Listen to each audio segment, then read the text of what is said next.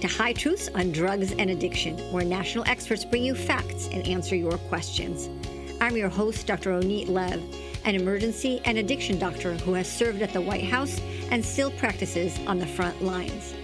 Right here on High Truths, you will learn from experts from around the globe and around all aspects of drugs and addiction. Today's episode is sponsored by ISAC, the International Academy on the Science and Impact of Cannabis. Visit their website at isac1.org, IASIC1.org, to follow the science on marijuana.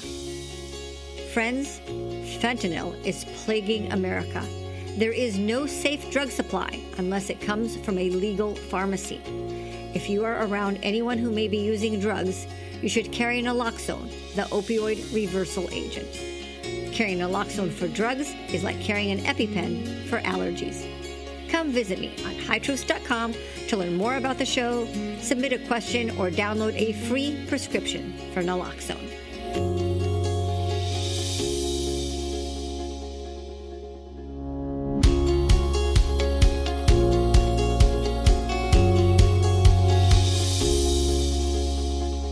Hello again, High Truth listeners. Get ready for an emergency conversation. I'm your host, Dr. Ronit Lev. Emergency because I'm a very proud emergency physician. On a recent flight to Atlanta for the 2023 National RX Summit, I sat at the window, leaning my head on the side, being antisocial with nearby passengers and thinking to myself, I'm just going to endure the flight by listening to a podcast. Mid-flight, I heard an announcement. Is there a doctor or medical provider on the plane? I recognize anxiety in the flight attendant's voice. It's the same tone that I hear from my nurses in the emergency department when they say, Dr. Lev, we need you in room 5. I know something's going on. I immediately jumped over the two people sitting next to me in a gymnastic move, hopping over in a hurdle and headed to the front of the plane. The flight attendant said she heard a thump in the bathroom, and I saw an elderly woman laying unconscious in the bathroom. I reached my hand to grab her wrist. It was cold, clammy, and a very weak pulse. And with over 35 years of experience in treating 100,000 patients, I knew her blood pressure was really low. We need to get her laying down, I told the crew. And a strong man volunteered and placed the unconscious woman on the ground by the door of the aircraft. Can you bring me the medical kit? I asked. We don't have one, I was told. We have oxygen. What about a blood pressure cuff? That they did have. I sat on the floor of the plane with my hand on my patient's wrist, monitoring her pulse as she slowly came to, and my fingers acting as a monitor felt the heartbeat stronger and knew that her blood pressure improved. Hi, I'm Dr. Lev. What's your name? Glenda Watson, she said. Hi, Glenda. You're going to be okay. I did my emergency department thing, asking her questions and making the diagnosis of syncope. She fainted.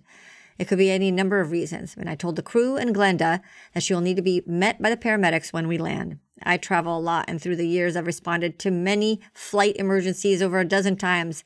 I think I'm a magnet to these disasters. Just this year, I responded to Glenda, not her real name, to a lady who broke her arm in a flight to Vienna, and a lady with pneumonia and low oxygen on a flight back from Israel. These incidents renew my love for emergency medicine. What a gift to be able to help during a crisis, bring confidence and security that a person is in good hands. She's going to be okay, I told the crew and anxious passengers who showed anxiety in their eyes. When I got off the plane with Glenda, the crew and passengers shared glances of real appreciations and smiles. I needed that boost of gratitude to tell myself again how much I love being an emergency physician.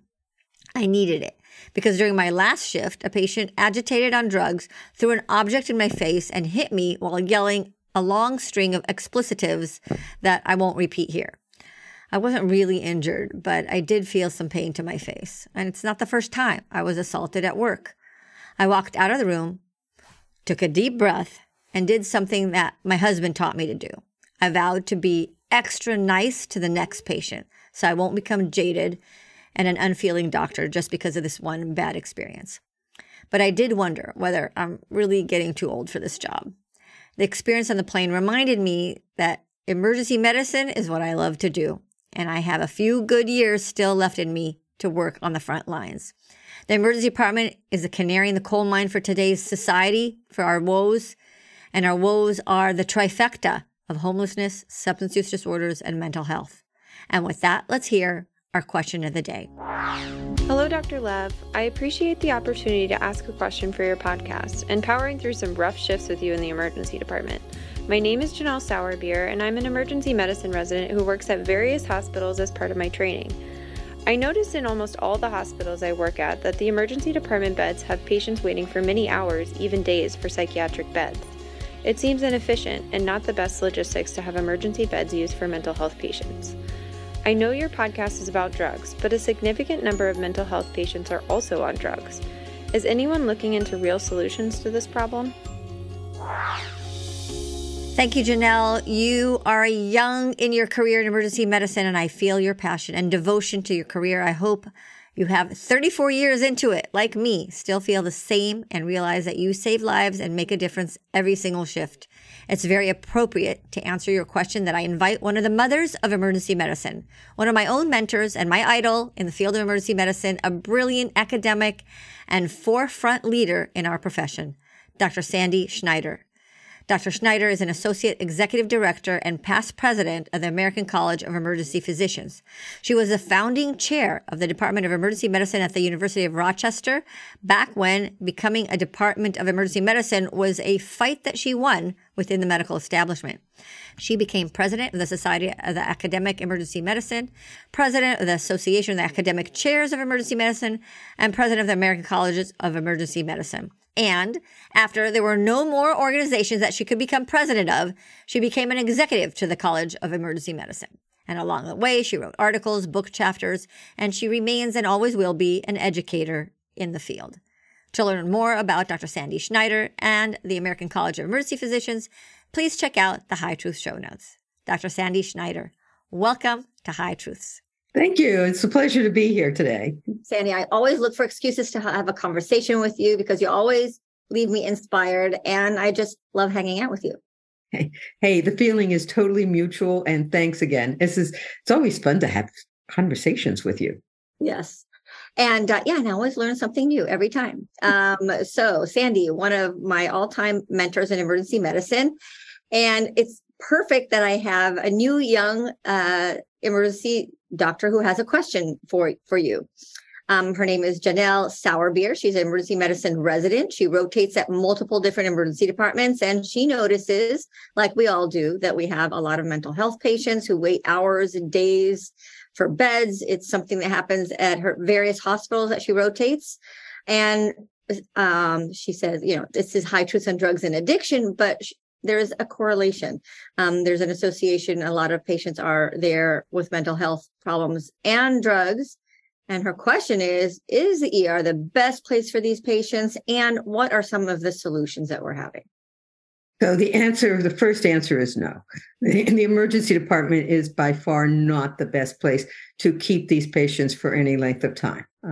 I can't imagine what it's like to be disoriented, to be confused, to be upset, and then to be put in the chaos of the emergency department, which, quite frankly, most of us who work there, are happy to get out of it after 8 to 12 hours. It's like, whew, let me just chill a little bit.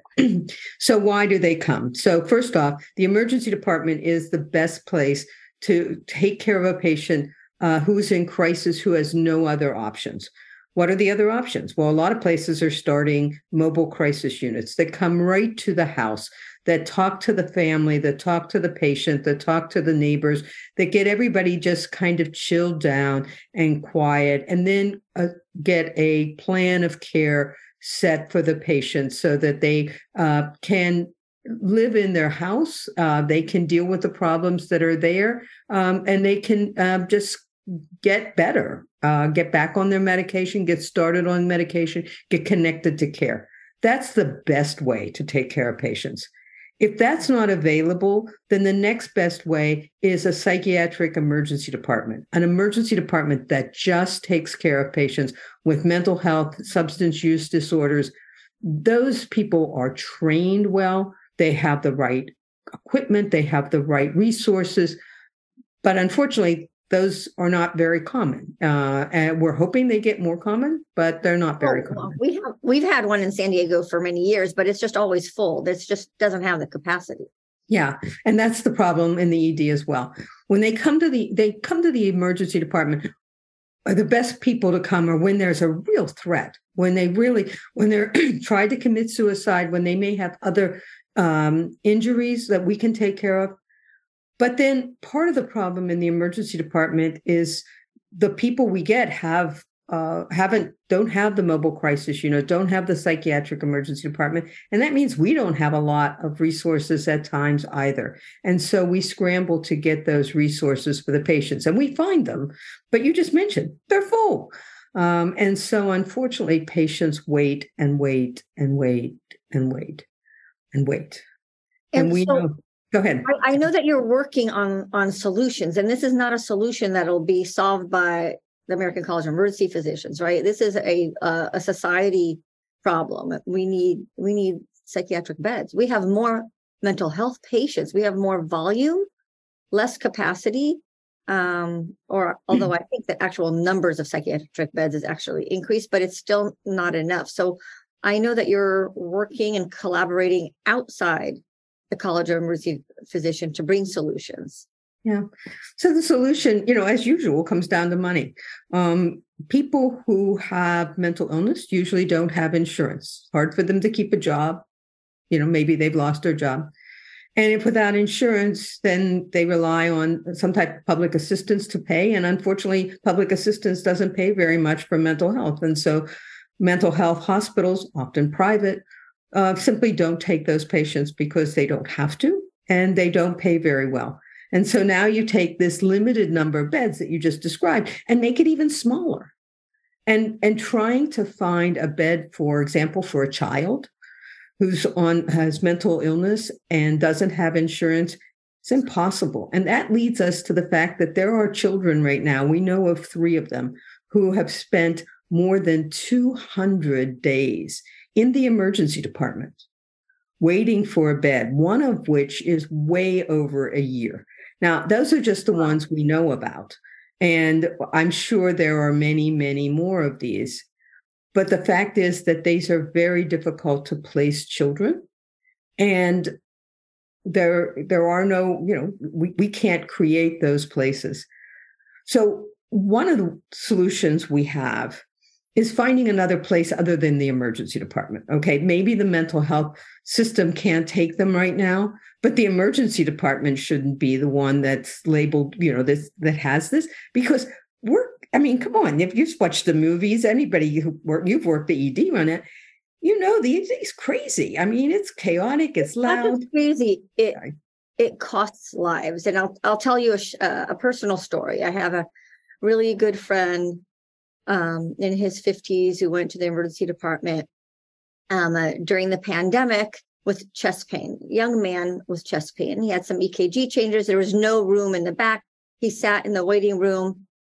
4 hours later, his wife gets a call because they didn't let relatives in the emergency department, right? She gets a call from the medical examiner. And Ami died in the waiting room. Because and I went to the emergency department. It wasn't my emergency department.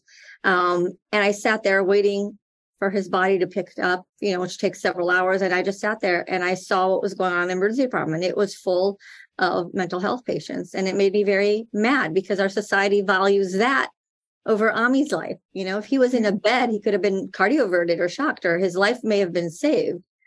So it affects all of us when emergency department beds are taken up and don't create capacity to, people like Ami who has chest pain. Yeah.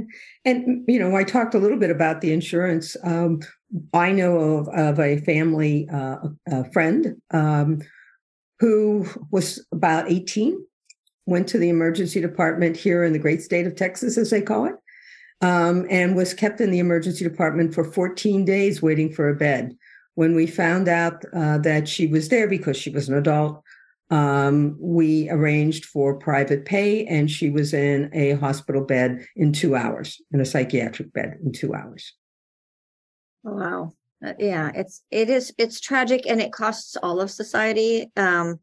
I think the solution, I know the Surgeon General is meeting about this. I want to create solutions, but I think we need to build capacity to offload. Yeah. So ACEP, the American College of Emergency Physicians, for those of you who don't understand my little shorthand, ACEP wrote a letter to the president and asked him to create a summit on boarding, not just psychiatric boarding, which is probably the biggest problem, but all boarding, because all boarding affects all patients, like you mentioned, your friend. And we have not yet heard from the president, but we are going forward trying to build a summit that brings together the federal partners, state partners, and local hospitals, because this has to be fixed at all three levels. You have to fix the hospital. You have to make room for the patient somewhere, but then you have to find the right amount of finances and support for that hospital to be able to take care of the patients. Right. Well, invite the Surgeon General, because I know he's interested. I just heard of a group that's meeting with him about that as well. Public health officers. So yeah, and we had created. What we also did was put stories on this to show the president how bad the problem was. And I've done emergency medicine 40 years, so not much gets to me. All right, but when I read those stories, it was just brutal. That letter is on our website if anybody wants to read it. But I will tell you. Don't wear mascara, okay? Because you're going to cry. Tell us again how to watch those videos. It's a letter. It's actually not a letter. It's on the acep.org website, and just put in search for boarding, and you'll come up with the president's. It'll be a letter to the president, along with some other material there. But the story. I don't even call it boarding anymore. I call it living in the emergency department. Well, clearly those children, clearly those children who've been there for a year have been living there. It's really terrible, because those children have sitters, people who watch them 24/7, go to the bathroom with them. One person told me that who's housing one of those children said that they do let the child out once a week for an hour to play outside. I'm sorry, but we treat criminals better than this, and this child is by no means. You didn't have a mental health issue, you'll end up with one after spending that much time in our emergency departments. I was going to say, there are some shifts I go home and I think I have a mental illness. Right. It's hard. Right. Exactly. And that's a very good analogy, that when we leave, I'm like, okay. Right. Yeah. Yeah. You have all of us have that sort of way we, decompress. But can you imagine just doing that 24/7 for a year? Oh, my goodness.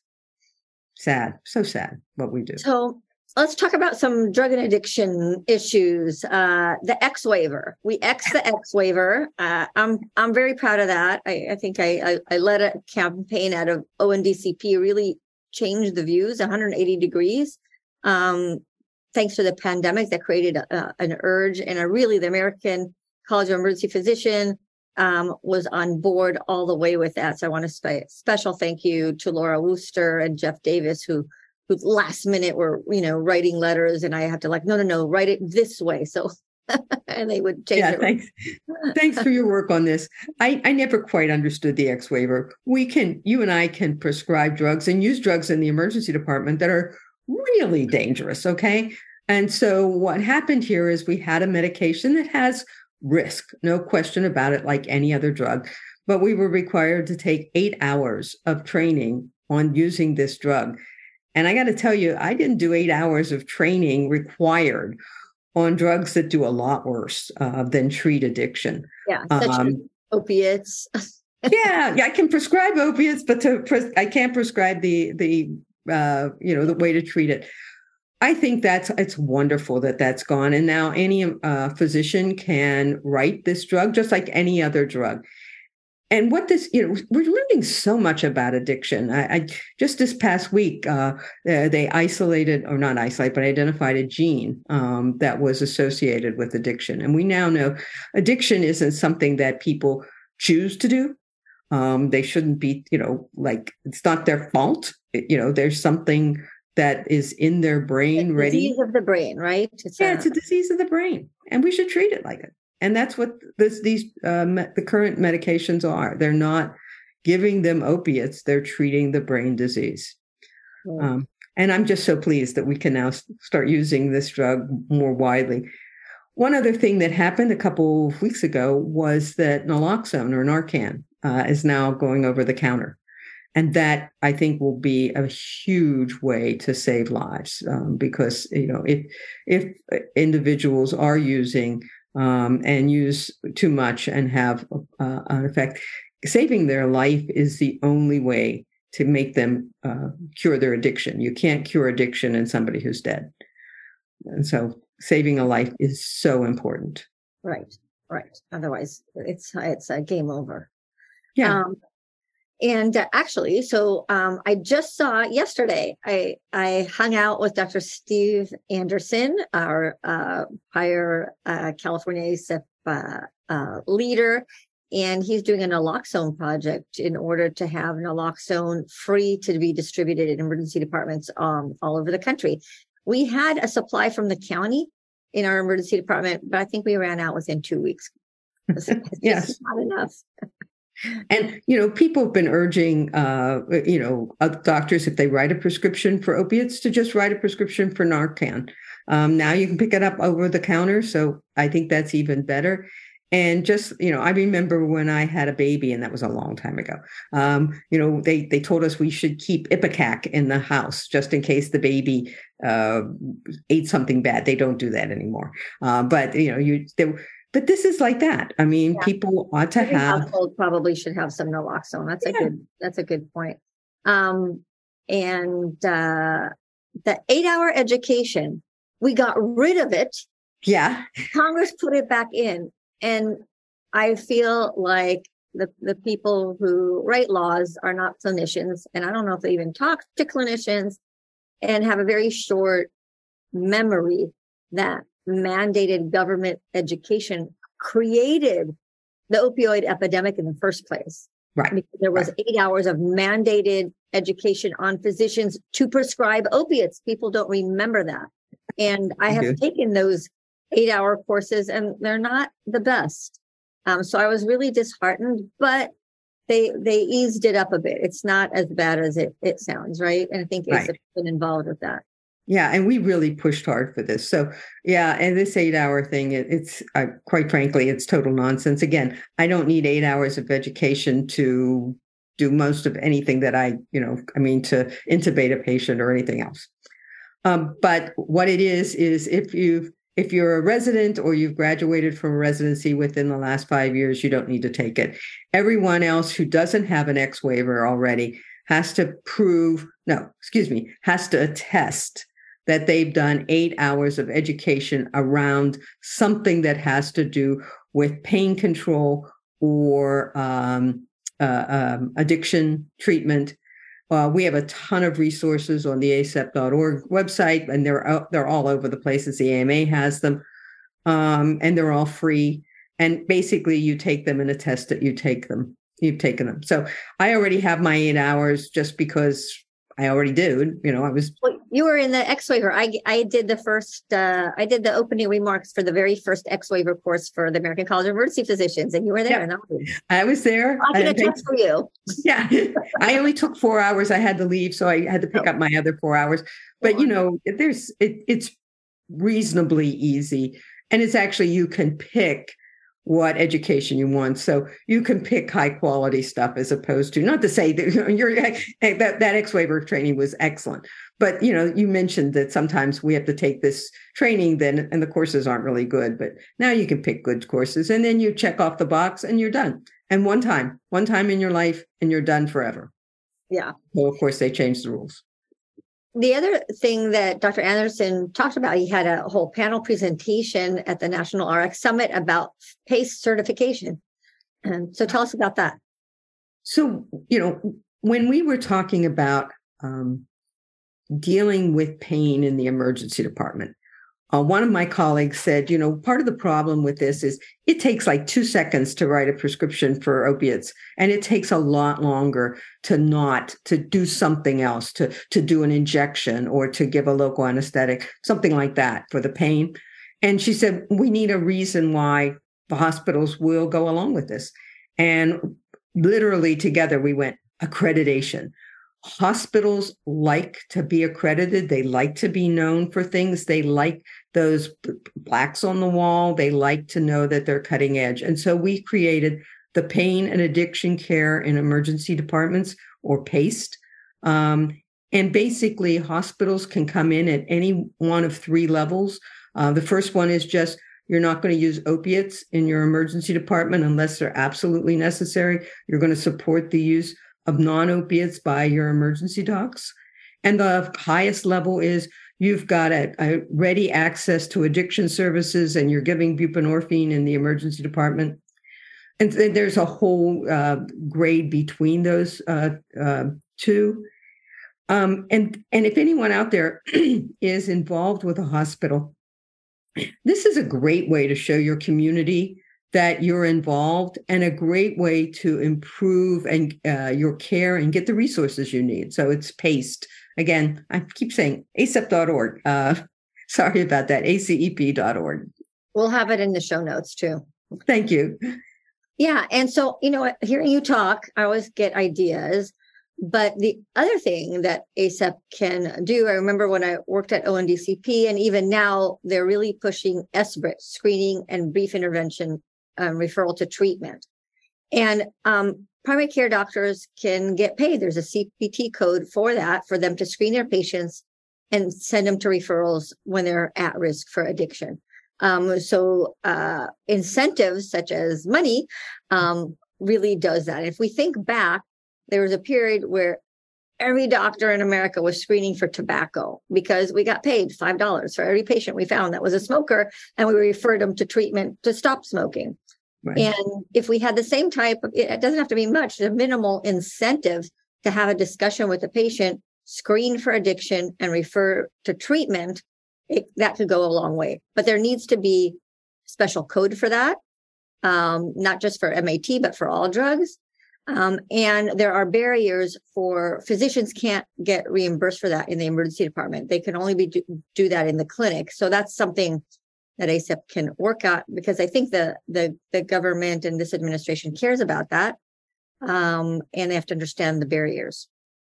I think you're absolutely correct. And I think it would be very appropriate to do that. While you were talking, though, I was thinking about the fact that we have been pushed a lot to do a mandatory screening for suicide thoughts. We know that in addition to the people who've tried to commit suicide or say they want to commit suicide, a lot of patients walk around with thoughts of suicide and are at risk. But the problem really is just one we've been talking about, and that's capacity. If we find somebody who is at risk of suicide but doesn't need to come in the hospital, there's often nowhere to send them. And just simply identifying that risk is great, but you need some kind of follow-up. Right. So I've been pushing my friends at SAMHSA and other places to try to find a way that we can set up a referral system, even by telephone, because that works. Yeah. And telehealth, like poison. Telehealth works for mental health, and it works for substance use disorder. Yeah. And so something like a poison center only for suicides and mental health issues, where you can call and say, hey, I got a patient here that needs follow-up, and then they'll follow it up. Most people think of the poison center as something you call and say, hey, my kid, just ate a crayon. But there's really the other side of that, where the docs can say, hey, I got a kid here that ate a crayon and I'm sending him home. Can you call him tomorrow? Make sure he's okay. Yeah. So our poison centers are, at least in California, doing not exactly that. They're working with the National Clinical Consultation Center, the NCCC. I did a whole podcast with these amazing doctors and professionals. And you can call 24/7 and have a patient who's in withdrawal or have a complex addiction, or you've never used buprenorphine before and you don't know how to use it. And maybe this is something that ACEP can promote, but it's available 24/7 in California. It's available as a hotline, and the rest of the country, it's available Monday through Friday, 7 to 3, like a warm line. And they have a professional that'll help you manage that patient. It's not exactly what you were saying as far as psychiatric referral, but as far as addiction, that is available. So as far as now, we don't have the X waiver anymore. There's no excuse for any physician in the country to prescribe buprenorphine. And sometimes it's complex because patient also has alcoholism and methamphetamine and other medications. And what do I do? And they're also withdrawing and they took methadone. It could be very complex. So what you do, you call the hotline and you get some help. Right. I think that's an absolutely wonderful idea. We now have 988. So if you're feeling suicidal, you can just pick up the phone and dial 988 and you'll get to a suicide counselor, someone that will help you work through your problems. I think, though, we need that other piece that the poison centers have, and the one that you're just describing, which is a resource for doctors who may not do this every day. It may be, maybe that doc hasn't done buprenorphine for 6 months. And as you mentioned, it can sometimes be very complex. It's not just straightforward. If it was straightforward, we wouldn't have to go to medical school. Right. And so we're going to connect after this podcast, and I'll give you those resources because those are great resources for physicians. And when we're admitting patients to the hospital service, the admitting team sometimes, are like, okay, how am I going to manage this? And that could be helpful. Yeah, very good. Thank you. So we're doing that, and many emergency departments across the country are now doing addiction treatment induction in the emergency department. I think we provide a great service, but hopefully eventually we would offload that to the community so people like Ami can get a bed for his chest pain. Yes. So I think that, we have to understand the need to keep patients moving in the emergency department and not have everything refer that, although we are America's safety net. So we're there 24/7, no matter what, if necessary. Yeah. I sometimes think, we do it too well because no matter what, the emergency department will handle it. No matter what they sling at us, we take it. And that's part of being an emergency physician. That's why I love being an emergency physician. But on the other hand, then we get into this, state where, especially with all the staffing shortages that we're having and closing of nursing homes and that type of thing, it just is, it's overwhelming. But at the same time, what I said at the beginning of my podcast is that we are the canary in the coal mine for society's problems. And we've seen that over our long career, right? We could tell you what we're struggling with as a country based on what we're seeing in the emergency department. But for all that it has, for all the bad parts of being an emergency physician, like, crowding and chaos, it's really the most fun job in the whole world. I can't think of anything that I would rather do. It sucks sometimes. And it's really bad sometimes. But when you sit back and think, holy crap, I just saved a life. It's crazy. It's right. And emergency physicians just need to be reminded of that, and nurses too, because we're so in the thick of things that we don't even have time to think or breathe. But you're right. If you just talk to anybody else besides in the emergency department, you realize we make such a big difference. Yeah, it's incredible what we do and can do. And, the other one is, if you're on a plane and somebody says, is there a doctor here? And like hands go up, I suggest to you look around and say, are any of you emergency docs? Because I stopped to take care of a patient one time, and two guys came up from behind me, and they said, we're both doctors. And I said, I'm an emergency doc. And if you know me, I'm not very tall. So I stood up and tried to stand on my tiptoes because they were like 6'4" or whatever.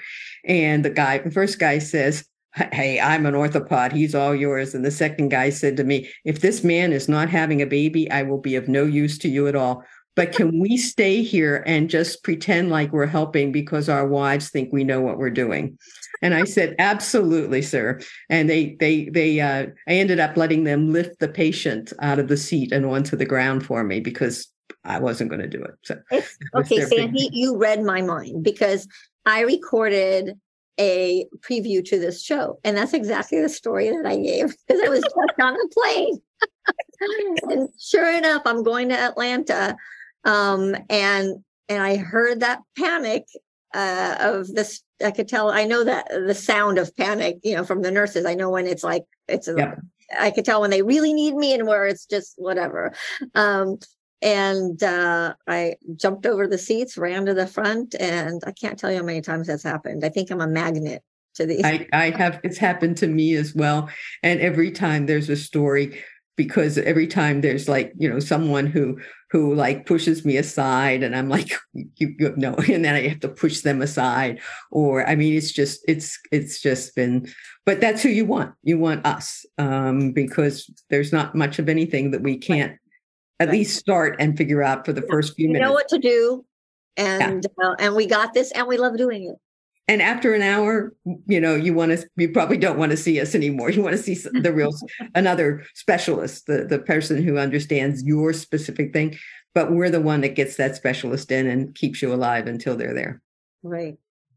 Let's talk surveillance. The CDC is doing surveillance. That's the last time I think we talked together. You wanted to get that type of surveillance in California. I actually checked their map right before we talked, and we're not there yet. So that's annoying. But tell us how ACEP is helping the CDC. So the CDC, after 9/11, they created something called the National Syndromic Surveillance Program.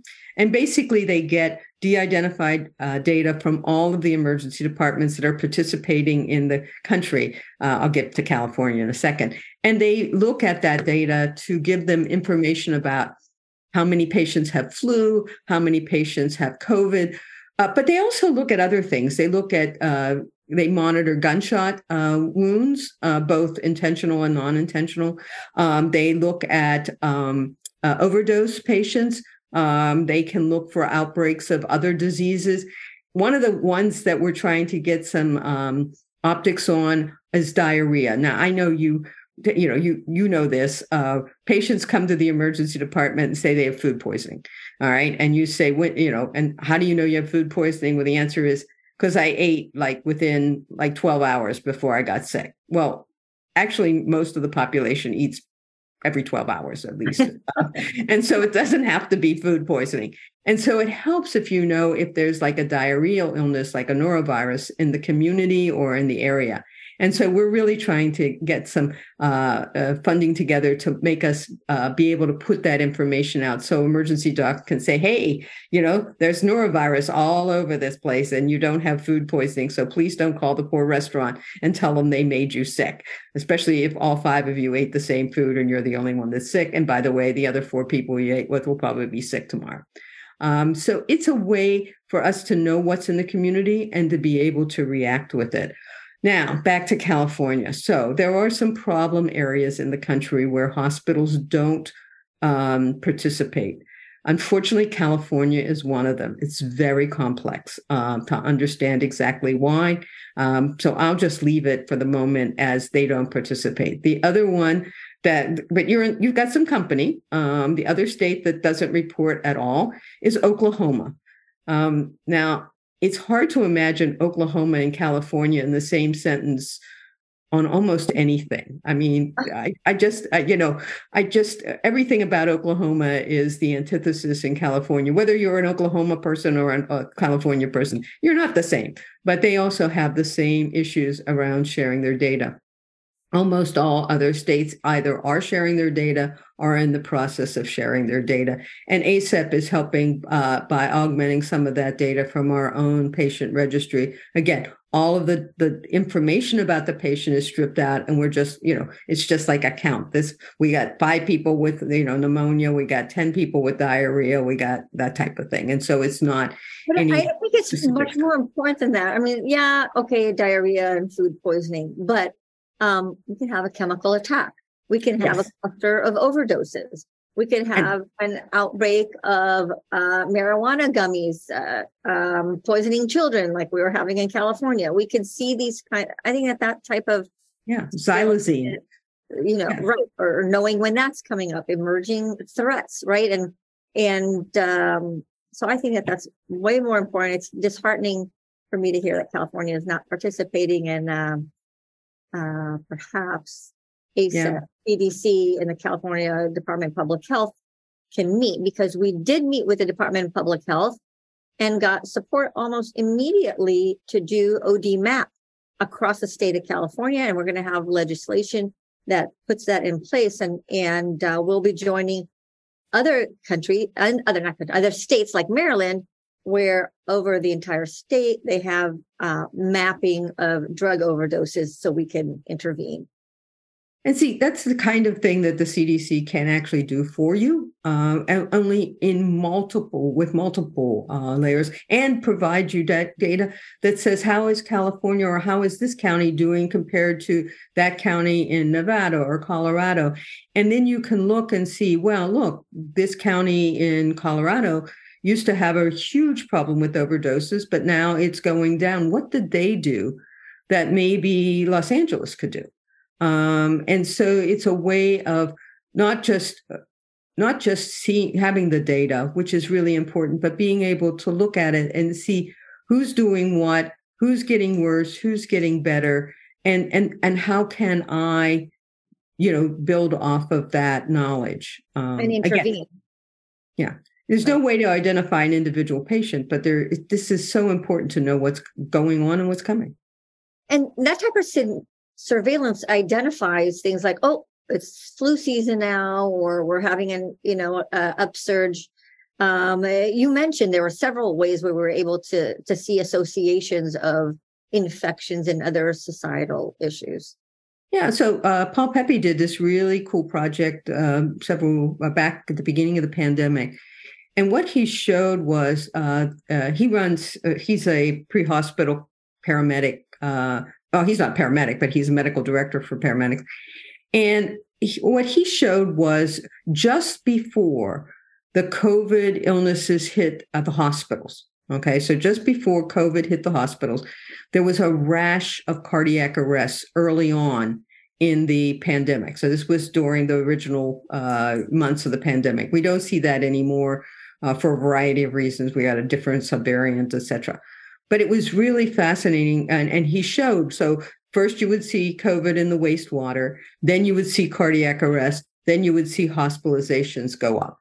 And it's probably the inflammation part of the early infection with the COVID that caused these cardiac arrests in vulnerable people. But it was good because people could start to gear up. And it also gave some information about what was going on with COVID that we otherwise wouldn't have known.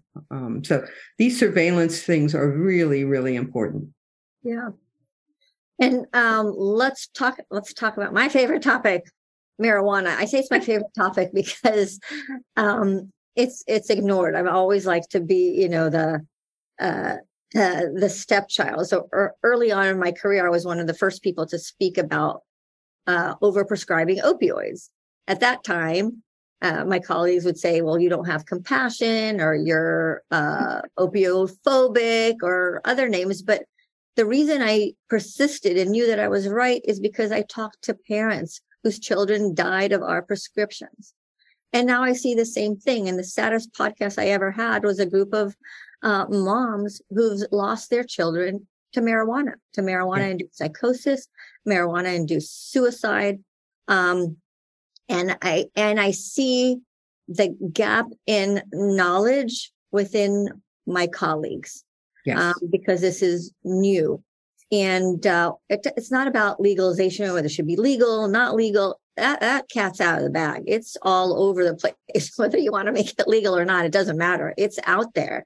And we as physicians need to be able to recognize when someone's in the emergency department 3 times because of internal bleeding, and realize that, oh, you're using marijuana and Plavix. Well, those two don't go together. That's a drug interaction. Yeah. Or many different drug interactions. I had a patient the other day who was dizzy and weak. They just started using CBD. And I said, well, I tell them, get out your phone, take out your phone, and look it up for yourself. I don't even do it for you. I said, you take out your phone, go to drugs.com, look in the drug interaction checker, put in cannabidiol, that means CBD. Now put in your blood pressure medicine, and then just read for yourself. And they're like, I paid $150 for these CBDs. I was told that this is safe. It's like, I'm sorry. But, there are, we talk about drug interactions that affect the liver for Paxlovid, for so many other medications. We can't ignore it for THC and CBD. And there's a lot more. I think I'm up to 3 stroke codes where we do the whole stroke thing. And at the end of the day, the MRI and CAT scans and everything is normal. And it's a person who took a gummy or used a lot of marijuana. I think that information needs to be out there. To my horror, I heard an emergency physician say to their patients when they have cannabis hyperemesis syndrome that instead of smoking marijuana, they should go to using gummies. Like, we can't be saying that to our patients without understanding the risks. A gummy has more THC content than the smoke product. It doesn't go to your lung. It goes to your GI tract. But, we need to, like we did for tobacco cessation. I'm actually going to write something. This is my goal for the year. I'm going to write marijuana cessation guide for patients like we have for tobacco. So, it's people can quit and have a healthier life if they want to. Yeah, I think you're absolutely spot on. I mean, I grew up in the 60s. What can I say? And, back then, people would smoke a marijuana cigarette, or we called them reefers back then, but they were low potency, low toxicity. And most people, did one and then they were done for the night type thing. And, there was like this huge scare, people, reefer madness movies, if you smoke a marijuana cigarette, you're going to use heroin next. And most of the people in the 60s sort of said, oh, come now, if I smoke a marijuana cigarette, I don't think that the next day I go out and would shoot heroin. I mean, that wouldn't probably happen. So I think because of that, there was this sort of, a change in attitude, like that marijuana is totally safe. And it isn't. There is no drug on the face of the earth that's totally safe. And it has real problems, just as you said. The biggest problem for me that I see are the kids that get a hold of the gummies and the kids that get a hold of their parents' stuff. And for children to take that is really, really a problem. It's not, just at the, oh, look, how funny he is, he's high type thing, which I've heard from my friends. But it's really a very dangerous drug. So the first thing that I would say, I know you were talking about the adults taking, but the first thing I would say is make sure your kids can't get your gummies if you're using them. And then, if you have a side effect, it's probably the gummy or it's the CBD. It's probably not, you suddenly became allergic to your blood pressure medicine. It's probably the new thing that you started. So these are not totally safe drugs. And just like with any other drug, you should expect side effects, and these can be very serious and dangerous. Right. I do see a gap or opportunity to educate the medical community on how to respond and how to recognize these illnesses. And if any physicians are recommending it, they need to be held accountable to the standard of medical care. You cannot recommend aspirin or Tylenol or amoxicillin without following a standard of care. And we're held accountable for that. We would lose our license if we did anything, differently than that. And the same thing if you're going to be recommending any of these other products as well. Yeah. And again, otherwise we don't need medical schools. I was going to write an article like that. Let's just get rid of the medical schools because why do we need them? People just prescribe for themselves. Well, these days I am impressed at how much medical knowledge there is from Dr. Google. And Dr. Google's medical degree, I understand, is not valid. I don't think he ever went to medical school. But I've had people actually argue with me, not necessarily about marijuana, but something they read on Google or they read on the internet. And I'm not talking about, the COVID vaccines and that type of stuff, but they'll be like, no, you're wrong. And I'll be like, no, I'm right. I'm sorry. I'm right. Well, the ER doctor Yeah. who's an academician who's written all these textbooks and did all this research and teaches like, right, exactly. It's like, okay, Yeah. well, let's just get rid of medical school. We don't need doctors anymore. Yeah, we don't need doctors. Dr. Google will tell you all. I'm sure you've had the patient come in that tells you they have leishmaniasis or something like that, which is an incredibly rare disease and doesn't really occur in the United States. I did my research as an 18-year-old on leishmaniasis. You're reading my mind, but I did. It's a Middle Eastern problem, so I did research on it. And so they come in and they say, I have it because I have headaches and dizziness and my muscles get sore. I actually have a different approach when patients come to me and they say that they're afraid of something or they read something. I said, well, tell me more about it, because then I get into their brain and I'll say, show me where you read it. And then I could counter that or explain that. And it's like, well, that's really good, but you don't have this or this or that. Yeah. Right. So I had a guy in the middle of the pandemic when we were censoring people, a guy who said, I have all these symptoms. He had a whole list of symptoms and I posted it on my Instagram and then the government deleted it because they said I was, fear of COVID and the vaccine. He goes, but I took a picture of it. And I said, well, show me the picture and show me your screenshot. And I read it and I read his long list of symptoms. And it's like, wow, why did Instagram or whoever, Snapchat, censor this guy? He's just a guy listing a bunch of his symptoms and he thought it was related to the vaccine. It wasn't, but I was able to explain to him, he actually ended up having cannabis hyperemesis syndrome. But I actually and sometimes people Google things and they're right. And I tell them, you're right. Yeah, they are right. There's this missing filter. And I often find it quite amusing, particularly when they pick out something that is like so rare and probably can't happen, or they come up with, I have a disease and you're like, well, that only happens in people over the age of 70 and you're 16. We're fine here. I think Google has provided a terrific resource for people. But again, before they decide that they have something absolutely horrible, it's good to check with the doc because that's why we get medicines or supplements and make sure they don't interact. Yes. Yes. Right. Violence. We call 911 from our emergency department about 4 times a month, and we have a security whole system and stuff. It's a problem, and it's a problem in our profession. What's ACEP doing about it? So funny you should mention that, because I just was looking at the final draft of a whole new website we have on workplace violence. We are taking all of our policies, which include things like the emergency department should be a gun-free zone. I mean, there should be no firearms or weapons in the emergency department. You want to carry them outside, that's fine, but don't bring them into my house, basically.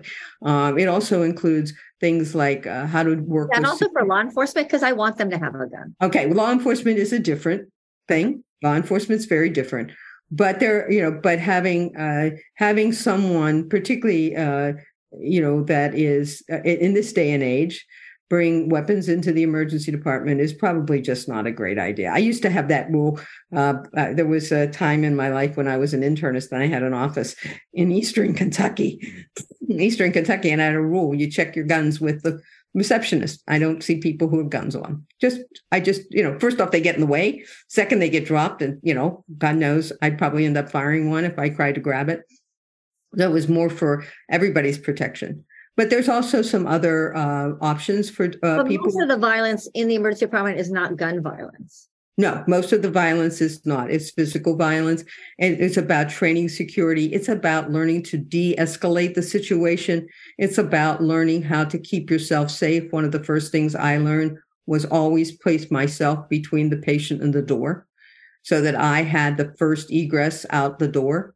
Again, I'm a relatively, short person, and at one point in my life was actually small. That in Sandy.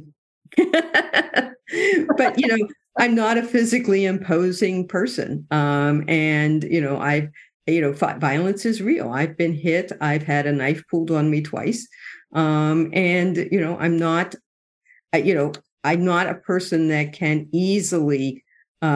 I don't look physically imposing. I'm not as thin as I used to be, but I'm still not physically imposing. Penalties. What about We wanted to have the same amount. Like if you hit a police officer, law enforcement officer, there's consequences to that. What about making those same consequences for assaulting a healthcare provider?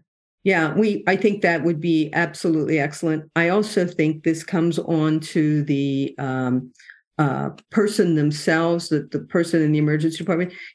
My generation thinks that getting hit or having violence in the emergency department is normal, part of life.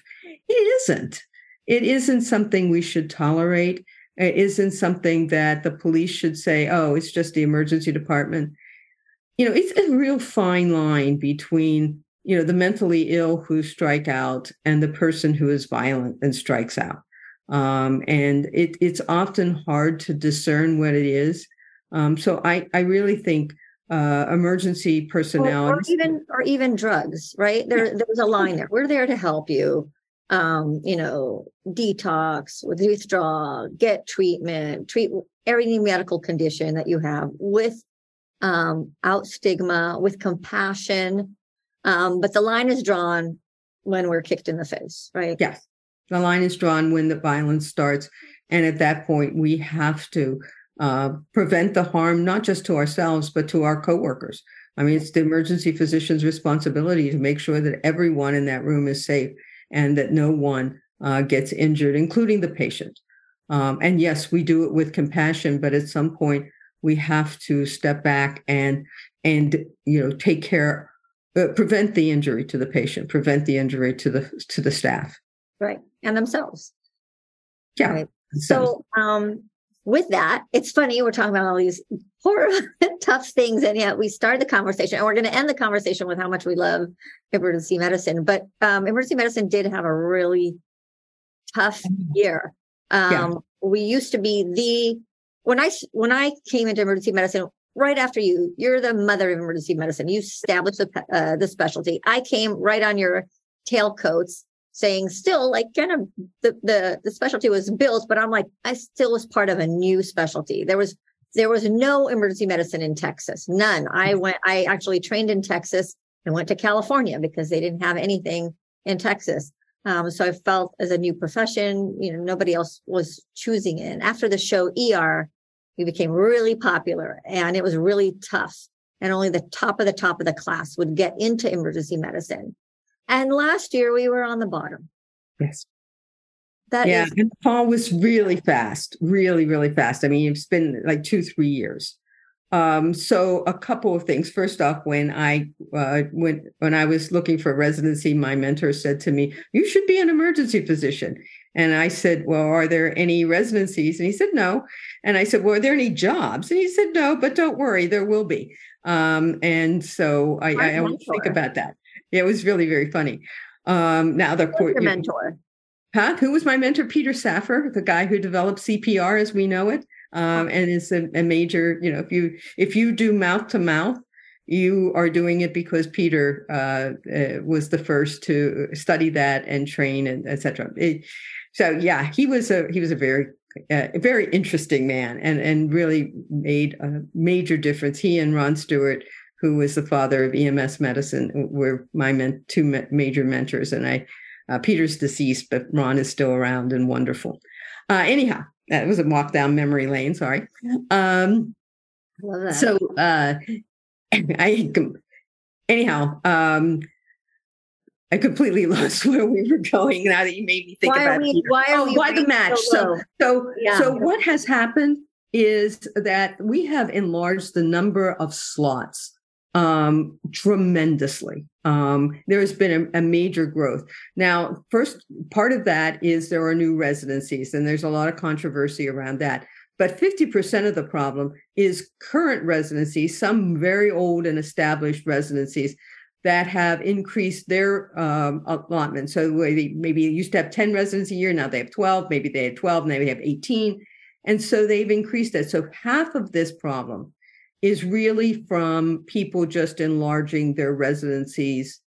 And the other part of the problem is that everyone believes their residency program is good and amazing, and they shouldn't be the one that closes or whatever. So the first step that ACEP took, knowing that this was coming, I mean, eventually, if you keep increasing the pot, eventually it's going to boil over. There will not be jobs.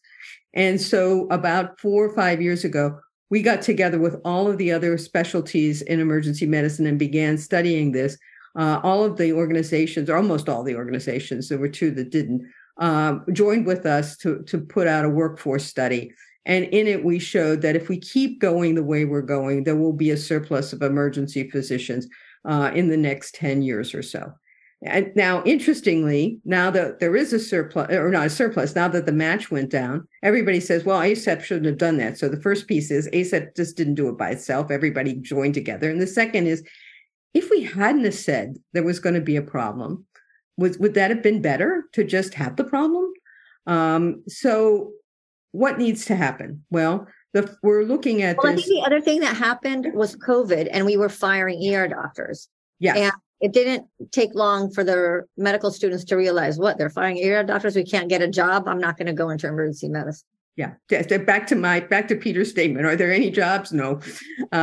So the really interesting thing about this is we've looked at it from a number of standpoints. What can we do to lower the number of residencies? So everybody says, oh, we should just close residencies. It's not that simple. Again, everybody believes theirs is the best. And ACEP has no control over this. It's all part of a group called the ACGME. And the ACGME, because of Federal Trade Commission concerns, will not close residencies or stop opening them just because there's a potential surplus, just because we don't need them. So need has nothing to do with it.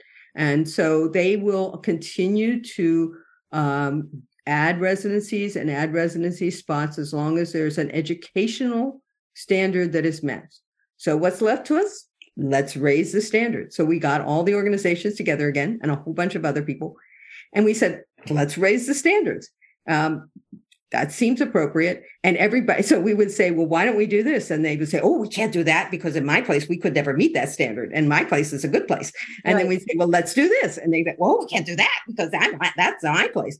So eventually we got everybody to agree that we needed to raise the standards. And yes, it was going to hurt their programs. And yes, it wasn't going to be easy. And some of their programs might end up closing. And when we came to that agreement, we've now sent those recommendations to the ACGME, and hopefully they will raise the standards to make it harder for existing residencies and new residencies to happen, because that's the only way that we can do that.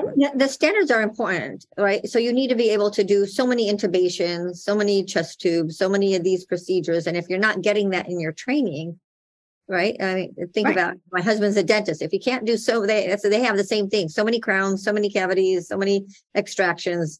You have to get under your belt before you can graduate dental school. Yeah. Right. And so when people are listening standards, that's what we need. You got to be able to know how to do that. And if you don't have the volume, then how are you going to train those doctors? So you mentioned intubation. So we currently our rules are you have to do 10 intubations. But the literature would suggest that you don't get really good until you do 80. And so we said, let's do 80. And again, there were some very good programs that are saying, I can't do 80. I'd never be able to do 80. I think I got 80. yeah, right. And so, we came up, but that's piece number one. The second piece, taking a page out of the book that the anesthesiologist did when they had this issue, we said, what are the things that emergency physicians can do? We're incredible. I mean, we understand every other specialty in emergency, in the hospital, in medicine. We interact with all of them. I used to say we speak in the middle of the night.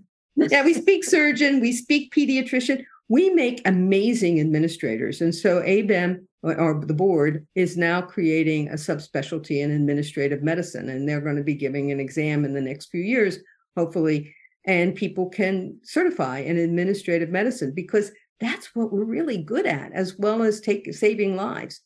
And then, we're also looking at what about telemedicine? What about telehealth? What about work in government service like you did? I mean, right? We're great at that because we understand regulations, systems. We understand the words you can't do that, and we find a way to do it. Even though they say you can't do it that way, we say, okay, well, then what way can I do it? As opposed to, right? That's what we do. No, it's just a suggestion. We just have to figure out the way, right? I don't want to know all the ways I can't do something. I want to figure out the way I can do something. Right. And a lot of people stop when they say, you can't do that. Emergency docs are like, okay, I can't do it that way. I'll just find another way. Because that's what we end up doing. If this didn't work on the patient, then we'll find another way to take care of that patient. So, it's, I think we are talking about enlarging the scope of our practice and what we do. We've also come down very hard on the scope of practice for nurse practitioners and physician assistants. And I have to tell you, there was a real article written by a group of nurse practitioners who agreed with us, who said, these are undifferentiated patients. It's different when you're taking care of a patient that you know about. And so we have to come down and say, nurse practitioners and PAs largely need to be supervised, need to have a doc that they can contact, need to have a doc to help. Undifferentiated, just to explain to my audiences, you can come in, I probably for the most extreme is I came in, patient came in because their finger hurt, but yet in that same visit, I made the diagnosis of appendicitis. So what people come in with is not always what they have. And that's where, the skill of emergency medicine comes in. Yeah, it's that, I always play, what doesn't fit in this picture, right? So if everything fits, then it's appendicitis, but they come in with their finger. I had one poor woman who came in because she said she'd hurt her shoulder bowling, and her shoulder was massively swollen. And I just have never seen a massively swollen shoulder, except in, major, even in major traumas, you don't see these gigantic, it was just from bowling.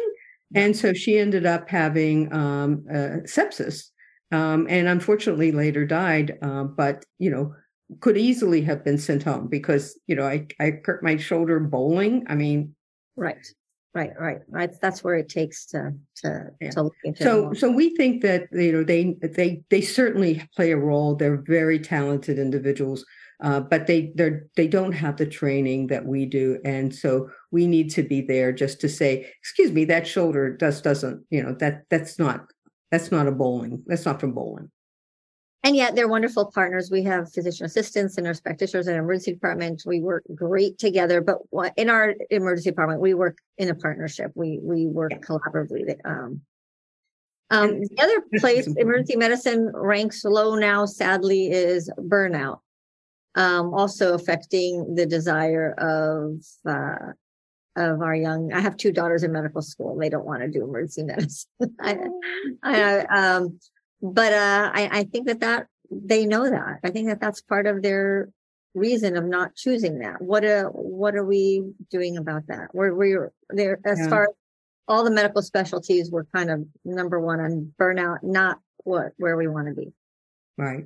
So my old boss used to say, you can't burn out if you've never been on fire. But we all were on fire. I mean, that we're not the person who's just been burned out since day one. We all were on fire, and we were on fire through COVID, and it was just overwhelming. Most of the burnout, I personally think, has nothing to do with the job, nothing to do with what we are trained to do, but has to do with the workplace. It has to do with the boarding. It has to do with the shortages. It has to do with all of this. The insurance is not paying you. Yeah, insurance is not paying you. At worrying all. About, right. Worrying about your debt. That if we took the boarders out of the emergency department and gave the ED enough nursing staff, I think the amount of people who would burn out would be extremely low. I think just having that, there used to be this rule that you couldn't eat or drink when you were on a shift. And I described this to the people at ASAP. I said, come in for an 8-hour shift and you can't eat or drink for that 8 hours. And they said, what do you mean you can't eat or drink for 8 hours? I said, well, there's, you can't leave and you're not allowed to eat in the emergency department. And they said, I can't go 8 hours without eating or drinking. And I said, yeah, it makes you kind of like sometimes not going to the bathroom also because yeah, well, I did go there because I wanted to describe to a couple of people what it's like to end your shift and suddenly realize you've been holding it for 6 hours. And then you're like in the bathroom for like 5 minutes, right? And you're like, oh my God, my bladder. But, so ASAP sat down and said, why can't you eat and drink? And they said, oh, it's Joint Commission. So we went to the Joint Commission. They said, it's not us. And then we went to OSHA. They said, it's not us. You can eat and drink. So we put it out there. You can eat and drink on your shift. Made that sounds like a stupid thing, right? To say in this, could you imagine saying to somebody who worked in? I think a thank you goes a long way if we, changed our culture of being, thanked, like on the airplane, everybody's thanking you on the airplane, right? But you just did CPR and you did this stroke code and, suture this nasty wound and then, and it's just a given. I think gratitude, the medical professionals get gratitude in their job. And we, by nature of our business, don't. I think that's hard. Yeah. And, we rarely get thank yous. We rarely see the end of the story. I always say, I start the story. I write the first chapter and then we don't often see them. I remember, I've had a couple of cases where patients have come back and said, I understand you were the doctor that saved my life. And I'm like, oh my goodness, you lived. Because we don't even know who lives and dies. We get them back and we send them off to the ICU and we have no idea often what happens to them. And I think it's a really good thing to have people, just say, thanks, guys. So Sandy, what do you want the rest of the High Truths audience to know about emergency medicine? It has been such an amazing career. First off, we have the best stories. So just don't invite one of us for dinner because we will dominate the conversation. What we do is really special. And what, our contribution is so unnoticed. I think the big thing is if any of you are involved with hospitals or maybe on boards or know people who are on boards, ask them about the boarding situation because that's what's killing us now. And ask them if they walked in the emergency department. And if you're waiting for treatment because you cut yourself, I'm sorry, but there are people back there whose lives are in danger and a lot of inpatients taking up the rooms. And we're doing the best we can.